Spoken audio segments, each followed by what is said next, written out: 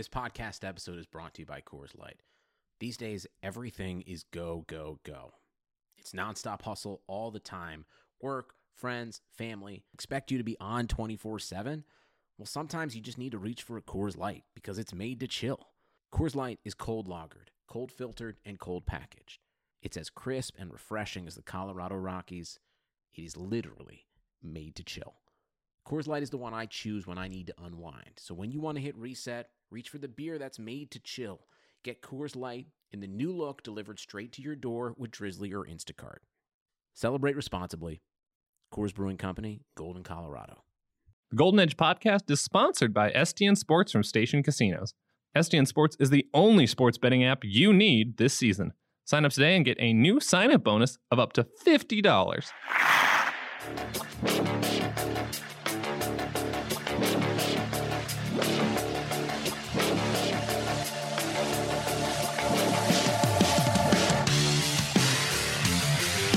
What is up, hockey fans? This is Ben Goetz, the Las Vegas Review-Journal, coming at you on a Wednesday, joined, of course, by my colleague, Dave Shane. We have a lot to talk about today because Marc-Andre Fleury, Tuesday against the Toronto Maple Leafs, decided to break the internet. Fleury had just one of the most ridiculous saves that you will ever see. Certainly was the most ridiculous save I ever saw. So I can't wait to talk about it. Before I do want to remind you that the Golden Edge podcast is sponsored by SDN Sports Mobile from Station Casinos, and we're presented by Untuck It today. And remember to check back to reviewjournal.com for all your Golden Knights coverage. You can read Dave and I's stories about this spectacular Fleury save we're about to get into. We try to come at you every Wednesday with the podcast, but also the written content helps make this possible. So, Dave, what did you think of Marc-Andre Fleury last night and the fact that he basically saved the Knights' bacon in a 4-2 win against the Toronto Maple Leafs? Sick. Like, wasn't it? Like, just, it was one of those moments that, you know, when it happens, like, whoa, that's bigger than, you know, just any other save. Like, that was right away. I think everybody in the building knew that was something different. That was a moment, you know. You're kind of lucky, I guess, when you get to see those. They don't happen very often. He tends to, I guess, have a few more of those than most goalies. But I think, at least for me, even though I realize, like, you know, this is a pretty good save, you kind of sleep on it and digest it a little bit, and you think about the next morning, and you're like, yeah, it's pretty good, you know? I mean, I happen to think the one on Scheifele in the Western Conference Final was better save just because I think it was harder. Also in the playoffs. Right. And like, without whatever, obviously I'm not a goalie guy, but he was like totally wrong footed, completely out of position, and somehow like got his foot down, was able to push off and still dive. Last night, I think, was more of the recognizing where the puck was, you know, and recognizing that it like made a weird bounce and that it was on P10's stick and coming at him and just reacting and diving, you know, like that's just instinct. That's just Marc-Andre Fleury is the guy in the playground who dives in the pile of leaves. You know, he's just always getting dirty. He's like, I don't think they played a lot of basketball up there, but if he did, he was like the guy up in your grill, like always wanting to stop you, you know, like that's just how he's wired. He just wants to flop around and do all that stuff. That's what he loves about being a goalie. Yeah, he's certainly a different dude, and of course, a different breed of goaltender. So to set the scene a little bit for people who weren't watching last night or have not had their Twitter timelines just taken over by this play, like certainly mine has. It's a 3-2 game in the third period. Knights are trying to protect a lead. Maple Leafs winger Ilya Mikheyev shot from the top of the left circle and hit the crossbar. And Marc-Andre Fleury, at first, does not know where the puck went. He kind of looks behind him. He wonders if it's like squirted out behind him, whether it bounced off the crossbar and behind him. And in that split second, it bounces, as you mentioned, to Maple Leaf center Nick Baton, who then just flung it backhand on net. And he probably didn't get all of it, but he got a good amount of it for a backhand shot. So Fleury, from the top of his crease, all of a sudden realizes, oh, there's a wide open empty net behind me and a puck coming at it. So he leaps backwards picks the puck out of the air with his glove like he's young Ken Griffey Jr. just patrolling center field, and makes the grab, keeps the Knights ahead, and they go on to win 4-2 later, tacking on an empty net goal. It's certainly the best save I've ever seen live. Fleury's agent, Alan Walsh, who was just slightly biased in all of this, did call it the save of the century on Twitter. I was surprised to hear Golden Knights coach Gerard Gallant, I guess, kind of disagrees with your assessment. He thought it was Fleury's best save of the night. He thought it was the best save he's ever seen, which, coming from a guy who has been around the NHL a long, long time, both as a player and a coach, was certainly striking for me to hear. Did that also just hit you in a really weird way? I was surprised that he was, what's the word I'm looking for? I guess so. Just right, he like right away. There was no hesitation with that answer. Like, he didn't really even have to think about it. I don't know if that's just kind of recency bias with Gerard Gallant or whatever, but I mean, I think he was kind of like me, where you let it marinate for 8 to 10 hours, and then you watch it again a few times, and you see the way everybody's kind of reacting to it, and you gain a different appreciation for it. I mean, I got down the Fleury wormhole like this morning and last night, like looking up all his, greatest saves ever and stuff. Like, there's a couple that are just ridiculous. I mean, ridiculous. He makes one on a shootout against Daniel Alfredsson where he goes to like poke check and then does this like barrel roll and like ends up with his glove against a post, but he does this all on purpose. Like, it's an actual technique. It's like the same thing that Hasek used to do. And he ends up like rolling and making this glove save. It's unreal. There's a couple other ones. Like, he's got one on Ovi. There's one on Jason Blake for Toronto, actually, where this is the best part. So Jason Blake shoots a backhand, Fleury makes a glove save, and the spotlight comes on like Jason Blake. Like, they thought it was in. As soon as it was on his stick, they thought it was in. So somebody pointed this out on Twitter last night, and I didn't notice it right away, but if you look at some of the gifs, like the highlights from the broadcast last night, whoever was in the truck manning the little score box at the top, they thought it was in because it went to 3-3, and then they actually tried to undo it really quick, and it went to 4-3, and then they had to flip it back over and put the score correct back down to 3-2. But everybody thought it was in. Everybody thought that shot was in last night. So I mean, it's fun to debate, though, right? Oh, absolutely. There's the Giroux one from last year on the breakaway where he kind of like traps it with his glove.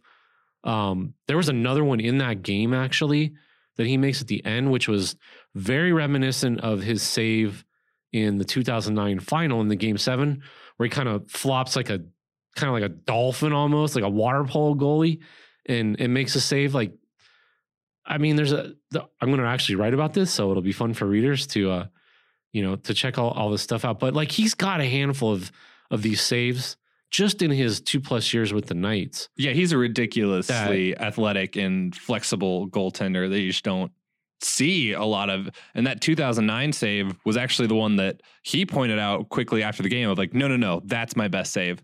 Nick Lidstrom, of course, shoots with about a second and a half remaining in Game 7 of the 2009 Stanley Cup final. So that's a Hall of Fame defenseman trying to tie it up for the Detroit Red Wings against the Pittsburgh Penguins.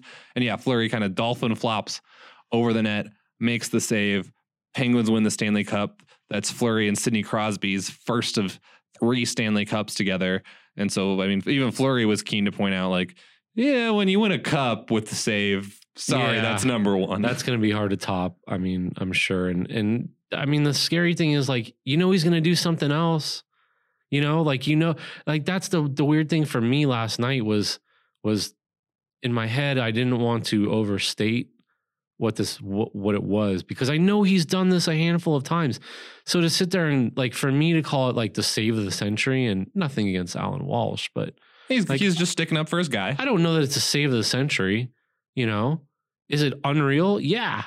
But I guess what I would say is that there's a lot of these goalies that are really good that make some unbelievable saves. Marc-Andre Fleury happens to make more than most, but I just think it speaks to the athleticism of the goalies and stuff. I mean, I had a conversation with Fleury a few days ago, and one of the things I brought up was, kind of his style and longevity. And, I remember guys like Kirk McLean, and Fleury kind of laughed. He's like, he never moved. And I was like, yeah, Kirk McLean used to just come way out, play an angle, and just stand there, let the puck hit him. Like, he could have played till he was 50 because he was never moving. He was never doing anything like Fleury does. It's just so different. It's a completely different style. And there's so many guys like that now. It's just so fun to watch because the cool thing is, this is great. And it blew up the internet, but there's going to be somebody that's going to do it in a week or 2 weeks or a month, it might be Fleury again. But that's what makes this all so cool is these guys make just unbelievable stuff. They're so athletic. They're so flexible. They read the play so well.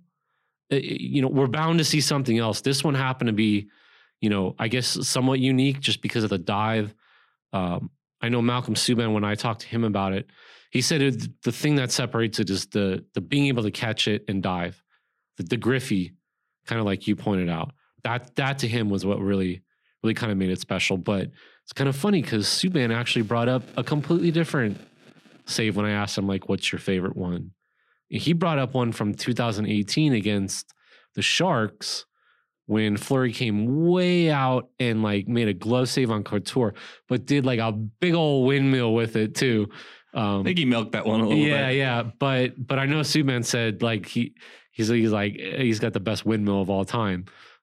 So I mean, it's pretty awesome, but I think just like I said, the fun part of all this is that as great as this one is, we're probably going to talk about another one at some point with Fleury just because, that's just what he does. Yeah. And he certainly doesn't seem to be slowing down with these saves, even as he kind of gets up there. I mean, he's 34 years old. He's not done, but he's certainly, getting toward the back half of his career and is still producing these highlight reel saves. He's also producing just career highlights for himself. Kind of lost in all that shuffle over the save last night was the fact that was his 450th win last night against the Toronto Maple Leafs. And only 6 other goaltenders have ever had that many wins. Fleury is 7th all time now. He's 3 away from Henrik Lundqvist, who of course still playing with the New York Rangers. He's 4 behind Curtis Joseph, which would then, if he passes both of those guys, get him into the top 5. And the Knights really needed it from him last night. They had a lot of good chances, the Maple Leafs did, in the third period of a close game, and Fleury just kept him in it. And that's coming off of a shutout against the Calgary Flames on Sunday. And so that's 2 straight really good performances from Marc-Andre Fleury. He's lowered his season goals against average to 2.49, which is slightly below his career average, which is good for him. And so I think a lot of those things are going to help this save live for a really long time, that it was his 450th win. It was such a key moment against a marquee franchise like the Toronto Maple Leafs. And we can now bring this up now. It's going to be remembered as the save that ended Mike Babcock's tenure with the Toronto Maple Leafs because the coach got fired today, a day after the Golden Knights loss. Now, a lot of people saw that Babcock was on the hot seat coming into that game. It's no surprise that he was still on the hot seat coming out of that game, but it's impossible, I think, not to draw the connection between, that shot would have tied the game had Fleury not done something crazy. And now, because they lost, Mike Babcock is out of a job. There was a great tweet. I'm going to give him credit. Pete Blackburn. He said, Marc-Andre Fleury has been suspended 3 games for spitting on Mike Babcock's grave, which I just think is hysterical. That is incredible. I mean, yeah, it's crazy to think if that goes in and, maybe the Maple Leafs. I mean, I know this isn't a Maple Leafs blog, or podcast, sorry. I mean, I actually thought they played pretty well. I did too. I just think they got some issues up there that were evident because they weren't good enough in that game. Like, I thought pretty much got the goaltending that they would want. They were right there. Fleury just outdueled them for the most part. And I think the biggest thing that I noticed the last couple of games with Fleury, and this is, he can't wear an A or a C or anything like that as a goalie, but where his leadership shows up is, I think, especially that Calgary game, there was I'm gritting my teeth. I'm going to say a dirty word, whatever. I'm not letting this go any further, this 5-game thing. Like, this is stopping right, what now? Right. It's like the ace mentality of a starting pitcher in baseball Yes. of like, yeah, I'm taking this on my shoulders. We're not effing losing this game. And you saw that because he made the incredible backdoor stop on Mark Giordano, the reigning Norris Trophy winner, where to have the vision to see, oh yeah, I see this guy in my peripheral vision coming out on the other side, and then to have the athleticism to then react to what you're seeing and get over there to make the stop was certainly impressive. We could go on and on about Marc-Andre Fleury, but we'll move on. No, we're not. Can't keep going. Can't keep going. We'll move on to some other Golden Knights topics after a brief message. Hey, everyone. The holidays are almost here. And you know what that means? Gifts. And what better gift to give the guy in your life than a stylish shirt that fits just right? Unlike most brands, Untuckit shirts are actually designed to be worn untucked. Untuckit shirts always fall at that just right length, no matter his size. So you can look casual and sharp. So I'm 6'5", so it's really hard for people to buy good gifts that are also going to fit me. Now with Untuckit, you can find really stylish shirts that are going to fit just right, no matter the guy in your life. And at least according to my girlfriend, they look pretty good.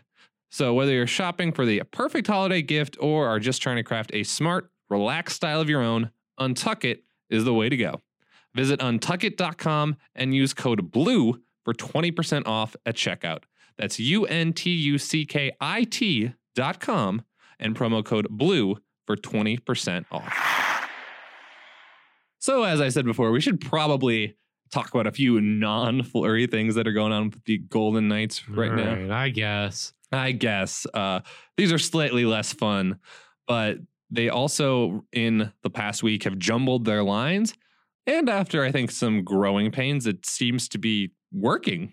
Their second line, which started out pretty slow, the new look one with Jonathan Marchessault, Cody Eakin, and Mark Stone has played a good last couple games.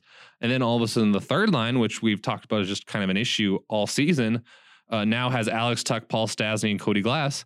And I thought that looked very competent last night.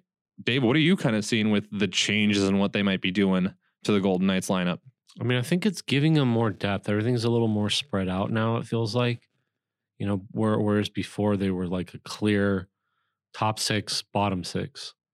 Now it feels a little bit more like there's like a top nine, you know, and then you've got, I don't want to say like, I guess the so-called fourth line, you know, but they just feel deeper. I know even, you know, some of the people, replying to things, tweets, you know, with like the Golden Knights lineup were kind of like, wow, it's deep. And, you know, that third line looks like a first line. And, you know, obviously these are Maple Leafs fans that, you know, going into the game last night, I think wanted their team to fire its coach and do all those sorts of things. So, you know, it's a little bit of a, not the best crowdsourcing, I guess, maybe in that regard. But yeah, it feels like everything is a little bit deeper now. It feels like they have more of a threat down there, especially it's weird just talk what one guy can do, what one guy can like make a difference kind of throughout a lineup. It's not really that it like moves anybody necessarily, but it just kind of, he adds so much to that line. Any line that he's on, he can drive play so much. He can drive offense because of his speed, because of the way he forechecks, you know, and then all of a sudden you've got somebody like Cody Glass who, you know, is such a playmaker and he's always looking for, you know, for that open pass and things like that. It just seems like the right chemistry they have right now. And then I'll point out this too is, I mean, if you're going to really look at it in terms of, you know, technically, literally, whatever, it's Paul Stastny got demoted to the third line. And I don't think you would see that in his attitude or his play or anything like that. He's not acting or responding like, you know, sulking about being a third line guy right now. I don't think he sees it like that. I would have to check the ice time and how they're being deployed and what have you. But, you know, it's all the things that we kind of talked about last year, even at the start of the year. You know, how do you kind of move around Glass and Stastny, and what, you know, where is Paul Stastny gonna be comfortable, and where will he buy in? And he's gonna buy in pretty much wherever you put him. Where I don't know that everybody else, you know, not necessarily on this team, but there's definitely guys around the league. You know, you ask to do a certain role, do certain things, move from a second line to a third line, and you're not going to get the same reaction, you know, that the Golden Knights have gotten out of Paul Stastny. Right. I mean, he's been totally professional about it. And I think that's probably one of the reasons they signed him 2 years ago. I mean, I was at an event, obviously Monday, where Paul Stastny and Max Pacioretty were out in the community trying to do some good things. And so I think Stastny just gives you that mature veteran presence that, I mean, a lot of times just winning teams they need guys that are going to put kind of the team above self. And he's certainly that guy. Now, like you pointed out, Alex Tuch, I think, makes everything easier because most guys that also get demoted to the third line don't get to play with a number 6 overall pick and a former first round pick who seems to be playing with his hair on fire right now, because Alex Tuch, I think, is playing like a guy who missed a lot of games earlier in the season and is trying to make up for lost time. So he's trying to play, 3 nights worth of games in one game and just kind of leaving it all out there, it seems, every shift. And I mean, to some extent, that's kind of what you want from him, especially on that line. Like, he's got to be, the F1, the forechecker, the guy in there kind of creating havoc and all that sort of stuff. I just want to go back real quick because, I said all that stuff about a demotion, and I think I'm maybe misrepresenting that a little bit, because I kind of go with where I think Jared Glant's on this is that, like I said, I don't think he sees it as like, oh, you're going from the second line to the third line. I think he just sees it as you're just all in my top 9 and you're all going into the blender. I got some bananas at the bottom, or we'll clean it out or whatever, and then these are the lines that he kind of came out with. So yeah, I mean, like I said, if you literally look at it, I guess it's demotion, but maybe I was incorrect in really even bringing that up, because again, I think that's where they've looked good the last few games, is that whatever line is going well, Jared Gallant can go with that. And if that means the, I guess, quote unquote, third line is humming, then he's going to give them more ice time. That's the flexibility that he has now, or probably he didn't have before, when the third line was kind of, struggling with Peary and Zykov and, guys like that, which I guess maybe now we have to throw Zykov into the mix here, huh? Since we saw him come back to practice. Yeah, let's talk about that little upset that we saw yesterday. Valentin Zykov was like the second Golden Knights player on the ice for their morning skate on Tuesday. He, of course, was suspended 20 games for violating the NHL and NHLPA's substance of abuse program, I believe. Same thing that Nate Schmidt basically got popped for beginning of the last season, except the Golden Knights at the time of the suspension handled them very differently, where they basically supported Schmidt, backed Schmidt, said, we believe that Schmidt is innocent. And with Zykov, they said, here's a bus. Would you please kindly crawl under it?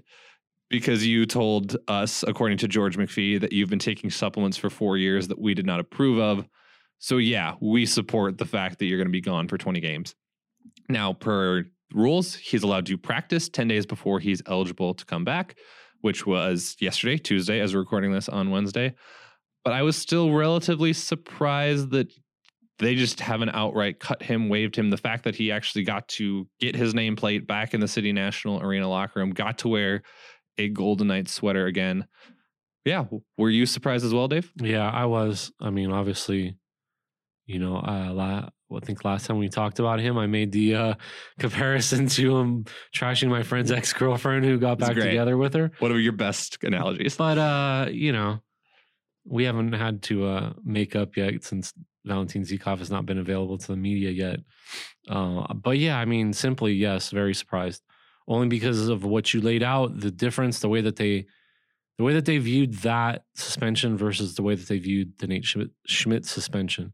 And then even to Jared Gallant's point, I mean, he even kind of made a comment of like, well, one of them was a star player and the other one's kind of fighting for ice time. Yeah, regardless of the situation, they're also a different caliber of player, which, certainly we've said, but yeah, Jared Gallant really laid it out there of like, yeah, he's not just going to jump back into our lineup. Right. Now, I guess the flip side to all of this is they sent Peary down through waivers. They're at what, 20, 21? They're 21 because, yeah, they only have one. Only Holden scratch, was which a scratch Holden last night. So, I mean, there's room for him, I guess, if you're going to like... And he's cheaper than Brandon Peary, technically. If you're going to give him a second chance, which I don't know if that would necessarily be a second chance, considering he's been on waivers a few times, and it's pretty egregious violation, I guess, if he's taking a substance for 4 years and, ends up getting popped for it. I mean, I've made my opinion on his game pretty clear that I don't like it, just in terms of the fit on the ice and things. So I would be surprised. But I mean, I guess what I would bring up with all of this is, as I said to you guys, like, he better not shoot a puck below or above anybody's knees.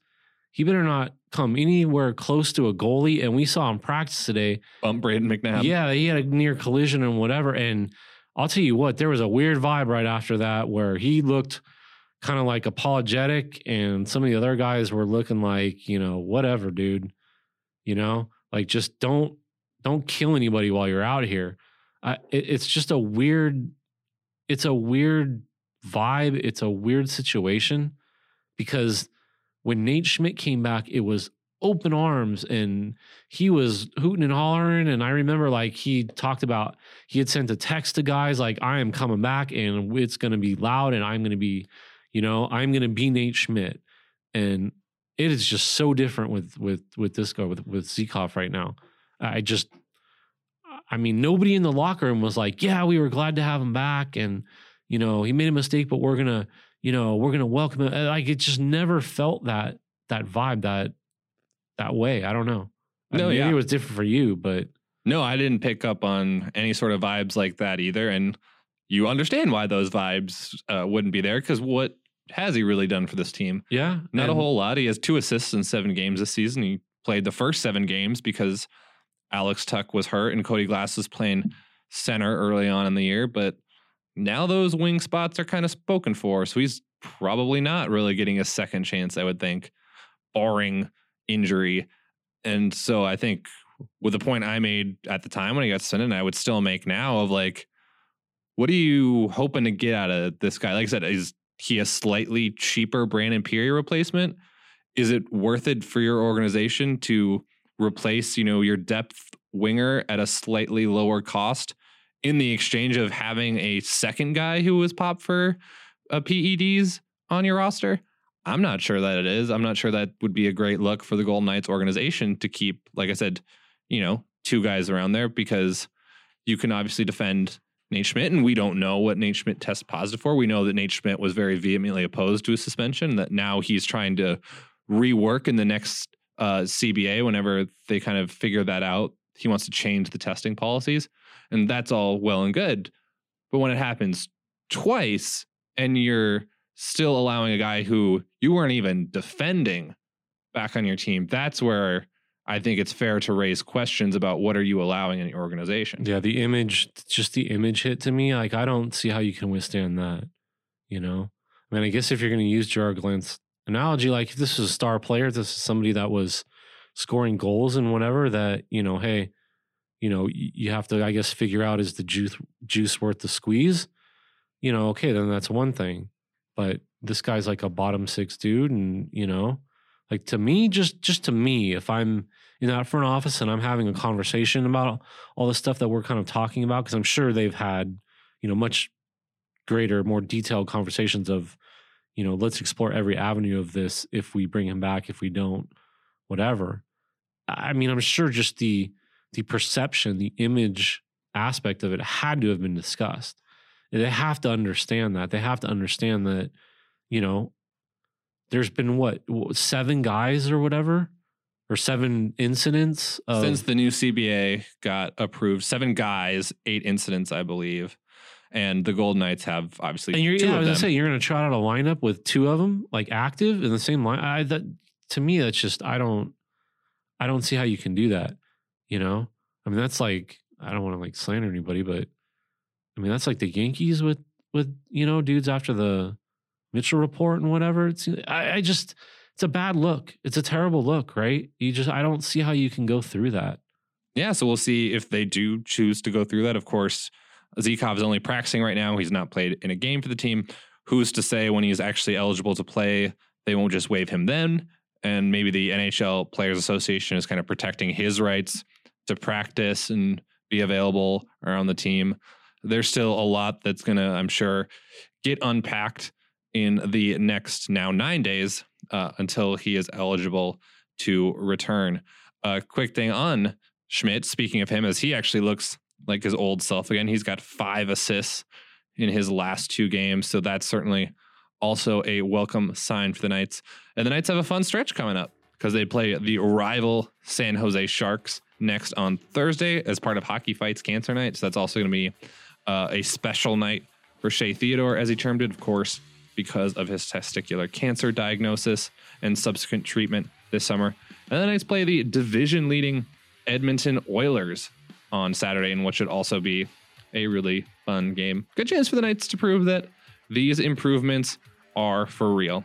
Well, that's going to do it from this edition of the Golden Edge podcast. Remember to check out all our coverage at reviewjournal.com. Check back in with us with the Golden Edge podcast every Wednesday. We, of course, are sponsored by SGN Sports Mobile from Station Casinos and presented by Untuck It. I'm Ben Goetz. He is Dave Shane. Thanks so much for listening, guys, and we'll talk to you again real soon.